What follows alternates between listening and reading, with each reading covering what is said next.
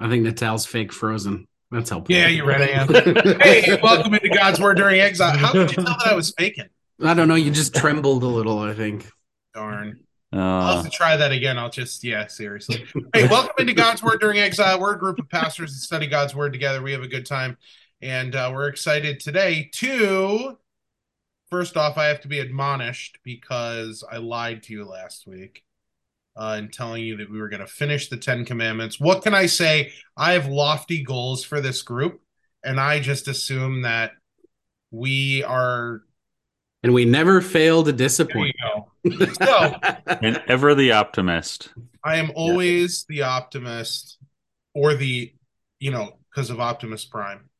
And I am looking forward to closing the Ten Commandments today because that literally is what's going to happen. And if it doesn't, we're done with the Ten Commandments today. This is going to be it. This is it.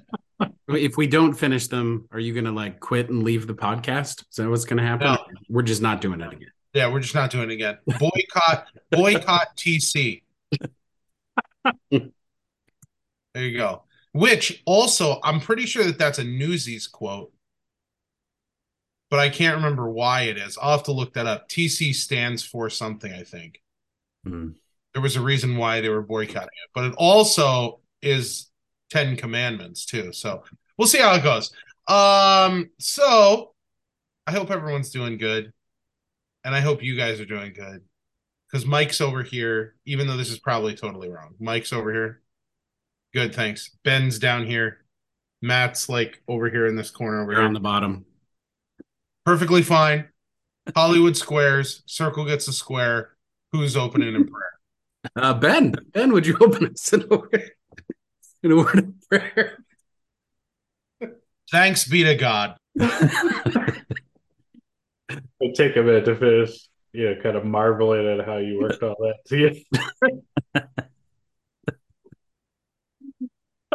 Did you see how I rhymed it too as we went Yeah. into it? Oh yeah, yes. Yeah, we noticed. Yeah. I am a wordsmith.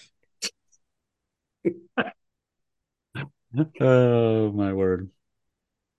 All right, let us attempt to pray. Heavenly Father, thanks for another day that you've given to us, and thanks for this time that we can take a look at your word and consider both your severity toward sin and also your mercy toward those who repent. And so, ask that you bless our time and that it would be a blessing to our listeners. In your name we pray. Amen. Amen. Amen. All right. So you got your catechisms. Let's remember it's this one here. We're on page 14 if you want to follow along, looking at the close of the commandments, and I'll read it for us. What does God say about all these commandments? He says, I, the Lord your God, am a jealous God, punishing the children for the sin of the fathers to the third and fourth generation of those who hate me, but showing love to 1,000 generations of those who love me and keep my commandments. It's a quote from Exodus 25-6. What does this mean? God threatens to punish all who break these commandments. Therefore, we should fear his wrath and not do anything against them. But he promises grace and every blessing to all who keep these commandments. Therefore, we should also love and trust in him and gladly do what he commands. As we were talking about this beforehand, Ben pointed out something that I thought was pretty interesting, and I think he's going to have something real smart to say about it. But in the Catechism, the close of the commandments is quoting Exodus chapter 20, verses 5 and 6, and that's not actually the end of the passage, right? This comes in the middle of the Ten Commandments, doesn't it? So why do you think Luther put it at the end? I really set Ben up for a smart answer here. Yeah, it really, well, it comes as part of the first commandment. Um, so we have you shall have no other gods before me, and then the following verses speak about not making, carved images, right? And it says, "You shall not bow down to them or serve them, for I, the Lord your God, am a jealous God, visiting the iniquity of the fathers on the children, to the third and fourth generation of those who hate me, but showing steadfast love to thousands of those who love me and keep my commandments." And then the next verse is, "You shall not take the name of the Lord your God in vain." So it's really, so these verses 5 and 6 are really part of the full explanation of the first commandment. And I don't know, like I don't have a quote or statement from Luther as to why he put them there, but if I had to guess, it's because well, all of the commandments are really tied to the first one, right? And so taking this further explanation of the first commandment and putting it at the end, it kind of reminds us that all of the commandments at their heart have to do with faith and unbelief. So if our faith is right and we trust in God and in his promises, then from that faith flows the keeping of the commandments. If we lack that faith, it doesn't matter how much we may externally come into alignment with the commandments, we're not going to keep them because our faith is wrong, right? We don't have that faith. And so putting it at the end kind of reminds us of that, and kind of sums everything up too. Like, okay, here are all the commandments. Now this is what God says, about these commandments. If you rebel against me, I will, punish you, basically, and bring judgment on you. But if you repent and you keep my commandments, I will bless you.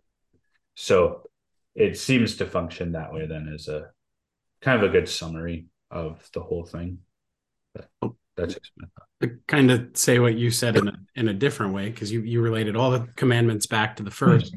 We look back to the very first sin of Adam and Eve, right? It was taking and eating from the tree of knowledge, but ultimately that was Adam and Eve sort of exchanging their worship for God at the tree, right, with a worship of themselves, of wanting to take his throne for themselves. And when we break the commandments in whatever ways we do it, whether it's adultery or it's murder or it's theft or it's coveting, whatever, we're in essence saying, God, you said this, but I know better. I think I'd be a better God than you are. So you are violating the first in every way. So it totally makes sense to bring that to the end and use it to sum up and tie everything together, because it illustrates that point that, all sin is ultimately flowing from our own idolatry. And that's not very fun to hear, but it's true.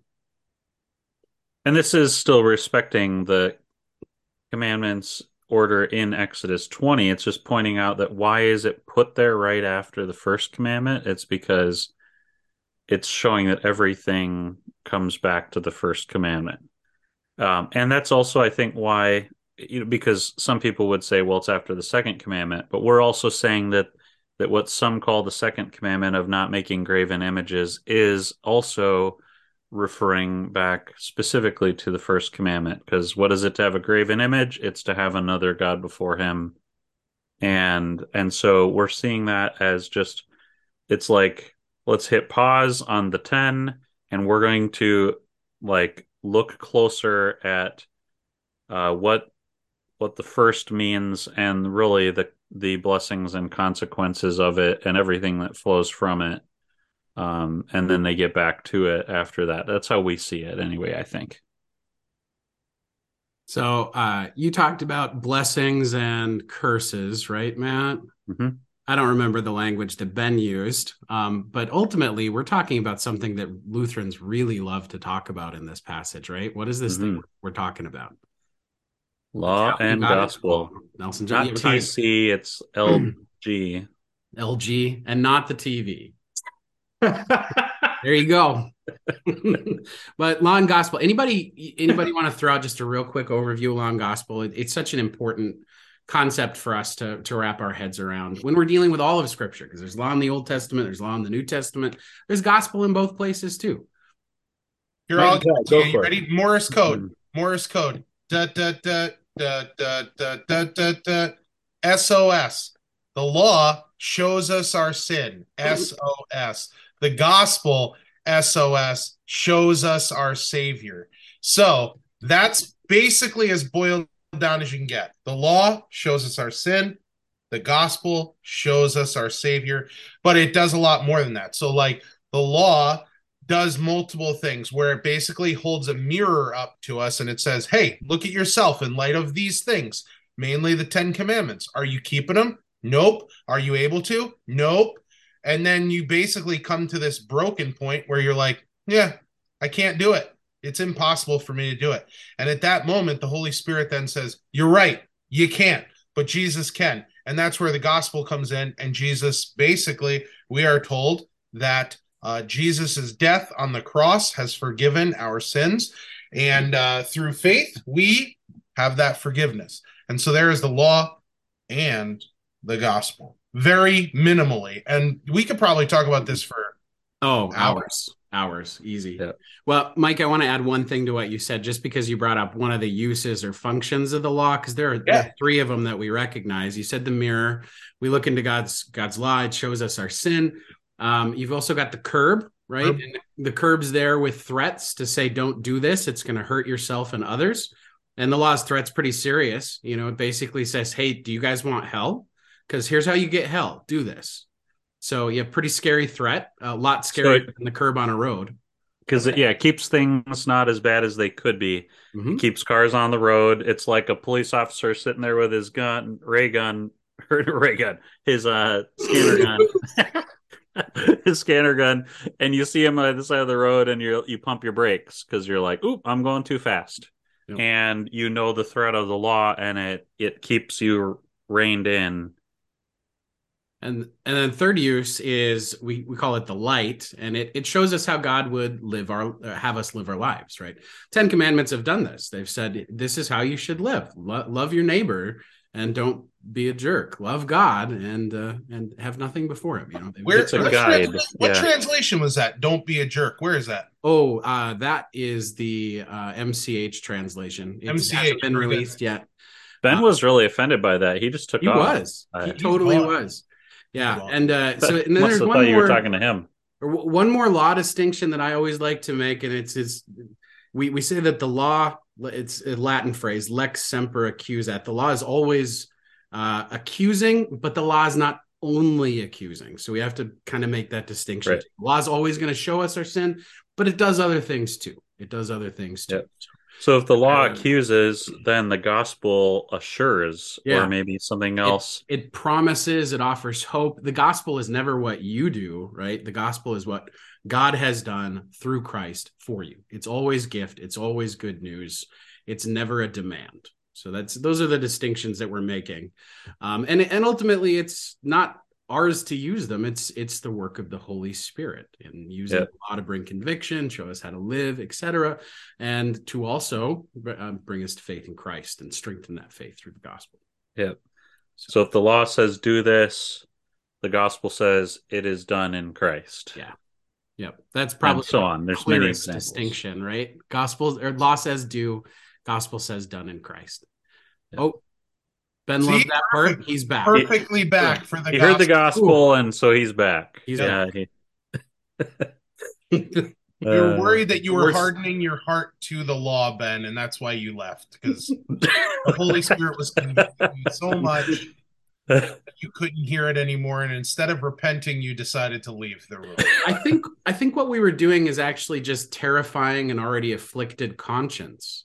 He just couldn't stand anymore. He was already afflicted. He needed the words of the gospel. However, and then the gospel drew him back in, right? I was going to say, Ben is fully clothed, though, so it wasn't a scene from Adam and Eve that he was reenacting. I was figuring maybe he ran away to hide, and he was going to come back in a fig leaf, but you ruined it for us. I'm really glad that you didn't come back in a fig leaf, Ben. That would have been rough. Oh dear, yeah, that we would have had to scrap this episode. I don't even know how many listeners we would find a fig leaf in Iowa. Special order that'd take a while. All right, so we've talked about law and gospel distinction. So let's start with the law in this passage. What is the law is making a promise here too, right? They're both promises. It's just that the promise of the law is terrifying. So what's the word of the law, the promise of the law that comes here in Exodus 25:6? God says he's a jealous God, punishing the children for the sin of the fathers to the third and fourth generation of those who hate me. Well, that doesn't sound fun. Do you want to soften that up so it doesn't hurt so bad, Matt? We shouldn't. That's actually one of the things that I love about Lutheran teaching is that we don't try to dull God's knife, or we say it's sharp for a reason and it's precise and it cuts all the way to our conscience and our heart, and it is also supposed to leave us without a leg to stand on. No excuses, no wiggling out of it. It's God is very precise, and his law is complete and perfect.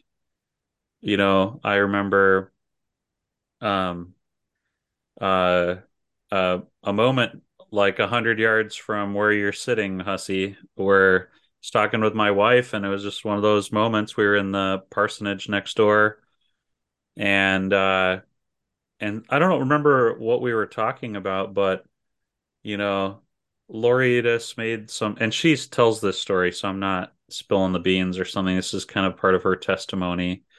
She was saying something like, "Well, it's not like God expects us to be perfect. We all make mistakes. That's what we all how we think. This is, I mean, how many times have we probably said this? But it's not like God expects us to be perfect." And there was this pause, and I said, "Yes, he does." And just to think about the completeness of God's expectations and also the completeness of his punishment and wrath against sin, God doesn't go halfway or soft pedal this.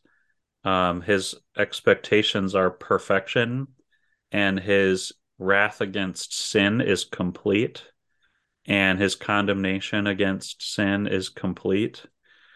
And so we can't, you know, find a place to hide in all of this. Um, and the temptation is to do that because it's uncomfortable when we allow it to really hurt like that. And when we examine ourselves with total perfection, with total bright light shining on all of our dark secrets. But we have to let it do that. We can't just say, "Oh, well, everybody makes mistakes." Well, yeah, but that doesn't mean it's right, or that it's okay, or that it won't be punished. Um, and just because we can't do anything about it and we think that's not fair, that's not an excuse for what we've done, or that it means it's okay. And so we have to be so careful. I mean, I've even been dealing with this. We studied confession of sin over Lent at my church, and we were talking about this so much because this even happens when somebody confesses their sin to us, either sinning against us or against God. But we tend to say, "Oh, it's okay. Everybody makes mistakes. I do too.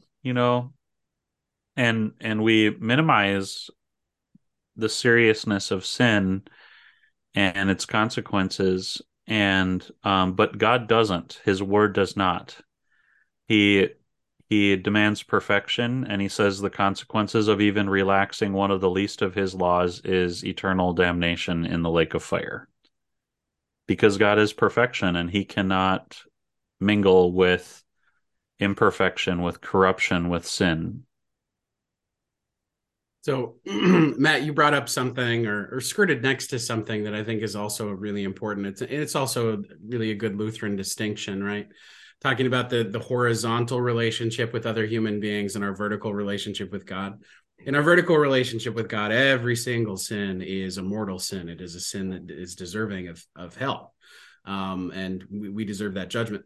And yet, horizontally, when we interact with other human beings, we're called to show grace and love and have mercy and things. It's not that their actions are not serious or bad, but we should be agents of grace as we encounter our neighbors, right? So I Yep. just wanted to make that distinction real clear. And being Yep. nice, loving our neighbor, God calls us to it, right? Yep.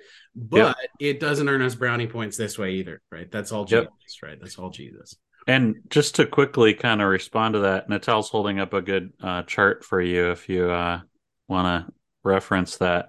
But so I had a little bit of an experience recently that comes to mind with this, though, that makes me realize how important it is that we recognize that even horizontal sins against each other are sins against God, breaking the first commandment, and that we ought not to minimize those in the sense that we say, it's fine, it's okay, it's not a big deal. It is a big deal. If it's a sin, it goes back to God, and we should say, I forgive you, instead of saying, oh, it's fine. Because ultimately, people need to be forgiven of these sins before God and not have us treat them like they're insignificant. I had somebody that um was apologizing to me for something, and I took it as like, in the context, I took it as they thought they personally offended me. They had not. And I said, "Oh, it's really not a problem because I was not offended. It was not something where it was against me. I didn't feel." But then after I left, I realized they might have been confessing that sin to me, that they felt guilty before God. And I should have said, "You are forgiven," even though I wasn't personally offended. Because now this person, I'm probably gonna have to call him back. I've been meaning to, and I forgot about it, but now it comes to mind. I'm gonna have to call him back and say, you know what? You confessed that you knew you were doing something wrong, and even though it hadn't offended me, I want to let you know that you're forgiven before God because of what Jesus has done for you. And we need to recognize that we need that. And when we allow the law to be completely condemning and allow it to burn our conscience, or burn in our conscience, then we are driven to the cross. Otherwise, we try to keep limping along or just patch ourselves up and keep going, right? We need to be driven to the cross in complete and utter helplessness and failure and completely cry out for the mercy of God because we don't deserve his grace and mercy. The law should kill, right? It's not like Yeah. that scene from Monty Python with the guy in the dead cart. I'm getting better. I'm not dead yet. No, that's what we do if the law hasn't killed. And Right. that's it feels good to say I'm doing okay, but that's not good. Yep. Good. And to just go back to my example from Lori, my wife, before, it was so beautiful how after we had that exchange about, yes, God does demand perfection, then the beauty of the gospel washed over her in a new way, and she has had this different assurance of her salvation and appreciation of the gospel than she maybe had ever experienced before that. And it was such a beautiful thing. It's changed her life. And it's really exciting to see when you let the law do its work, then the Lord brings us to the place where he wants to heal us and resurrect us and restore us, give us peace and assurance. And so it is the kindness of God that leads us to repentance, right? So even though this law hurts and it's really devastating, it's supposed to be, but all for the sake of bringing you to the place where you will actually cry out for mercy and then receive his grace. So I don't want to make Mike Natal a liar. I could push this so we definitely don't finish this week, but I want to defend my friend's reputation, right, and not make him a liar. So let's talk about the generations of the curse, the law part, and the generations of the promise, the gospel part, and kind of how they relate, because it's a curse to 3 and 4 generations of those that reject God, and a blessing to thousands of generations of those who repent and trust in him. So how should we see and understand that little bit? Let's see if we can tie this up so that. Well, that's it, everybody. We're going to close and Well, a Part quick three. wrong way, I think, if I dare say, to understand the generational curse is that it's some sort of voodoo thing or some sort of like Incan Mayan blood curse that goes on to the, I don't know if I'm correctly attributing things, but some sort of curse that goes into your blood, your family, and now everyone after you is doomed with this destiny to, um, you know, uh, all these curses you can't escape from.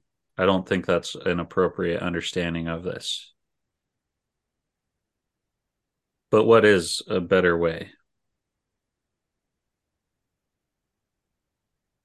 Nobody wants to take it? I've been talking too much. I could answer my own question, but Uh, yeah. So just to try to be as succinct as possible. One, I think it does recognize the fact that um, children learn from their parents, and so there can be a sense of generational sin, not in the way that Matt was talking about, but in the sense of imitation, right? So kids learn from their parents, and so a lot of times the same kinds of sins can be uh, passed on in a sense to from generation to generation by way of imitation, not by way of imputation, we might say. Um, but I think I don't know. I think the best way to understand this is one to notice that God's wrath that he states here, he speaks of it, to the third and fourth generation, for example. But when you compare that to his love and his mercy, it's 1,000 generations. In other words, like forever, right? So we do see a difference in magnitude. God's mercy is greater in magnitude than his wrath and that. But I think it simply, can go back to what we were talking about with the law gospel distinction that it is serious to break God's commandments. It is serious to rebel against him, and there are consequences for those things. Ultimately, if there is no repentance, there is, hell is the consequence. But there are also temporal consequences to rebellion against God, and there are temporal blessings as well as eternal blessings for uh, those who love God and keep his commandments. And we just have to remember that all comes from faith. Faith is what produces that stuff. It's not like we can earn God's blessing or kindness or so on. And so it really sets before us, both the judgment and the mercy of God. And these things will go back and forth a lot, so it's not like, again, kind of going on with what Matt was talking about, in that way of thinking of like this generational curse kind of a thing. We don't want to get locked into thinking that, well, because I did this, or because my parents or my grandparents committed this sin, therefore I am locked into being under God's judgment. It's not an absolute thing in that way of like, oh, such so and so sinned, and so therefore 3 to 4 generations down the line they're going to suffer consequences. It's more like God sending Jonah to Nineveh to preach to the Assyrians, and he says, 40 days and God's going to wipe you out, right? And they repent, and so God withholds his judgment and has mercy, right? And that's exactly how these things are to work as well. God threatens us with judgment and wrath on account of our sin so that he can give us mercy and grace. Because what he wants from that, as Matt was saying before too, what he wants from that is the recognition, the acknowledgement on our part I mean, that's what confession means, to say the same as, basically. So when we're confessing sin, we're saying, God, you're right. I'm a sinner. That's what God wants. He wants that recognition that, yep, I have sinned, so that he can have mercy upon. That was good. You got it done only like a minute late too, Ben. That was awesome. Good work. I think you took the gospel crown from Matt today. You're gonna keep that one till next week. Could I just read a couple verses to close it He's trying to steal from it back. Galatians 3? Yeah, and then close us in prayer after you read too. Okay. Um, all right. Galatians 3, 10 through 13. For all who rely on works of the law are under a curse. For it is written, Cursed be everyone who does not abide by all things written in the book of the law and do them. Now it is evident that no one is justified before God by the law, for the righteous shall live by faith. But the law is not of faith, rather the one who does them shall live by them. Christ redeemed us from the curse of the law by becoming a curse for us. For it is written, Cursed is everyone who is hanged on a tree. Lord, we thank you for your word, and it is devastating to hear the words of the law and to realize that you demand absolute perfection. And even as we try to live by them, we recognize that we cannot, and that even and by breaking any of them, we are guilty of being a lawbreaker. But Lord, as we look closely at the laws, we recognize we've broken them all, and especially the first one, the most important one about having other gods before you, and we have not trusted you above all things, even though you are the God who gives us every good thing, and you have blessed us. You've been patient, you've been merciful and good to us, and showered blessings upon us, and yet we have not trusted in you. And so, Lord, we recognize it, we admit it, but we thank you that Jesus became a curse for us, hung on that cursed tree, covered in our sins, but there he paid for it. And it is so good to know the gospel that it is done. It is finished. It's paid in full in our place. And we thank you for leading us through this process, even the part of the process that felt horrible, and when we felt guilty and ashamed, and all because you were kind in leading us to repentance and to the cross, to Jesus, where our sins are paid for, where we can have free release and be at peace with you because of what he's done for us. Help us to believe in that and be saved. Amen. Amen. Thanks, guys. Thank you.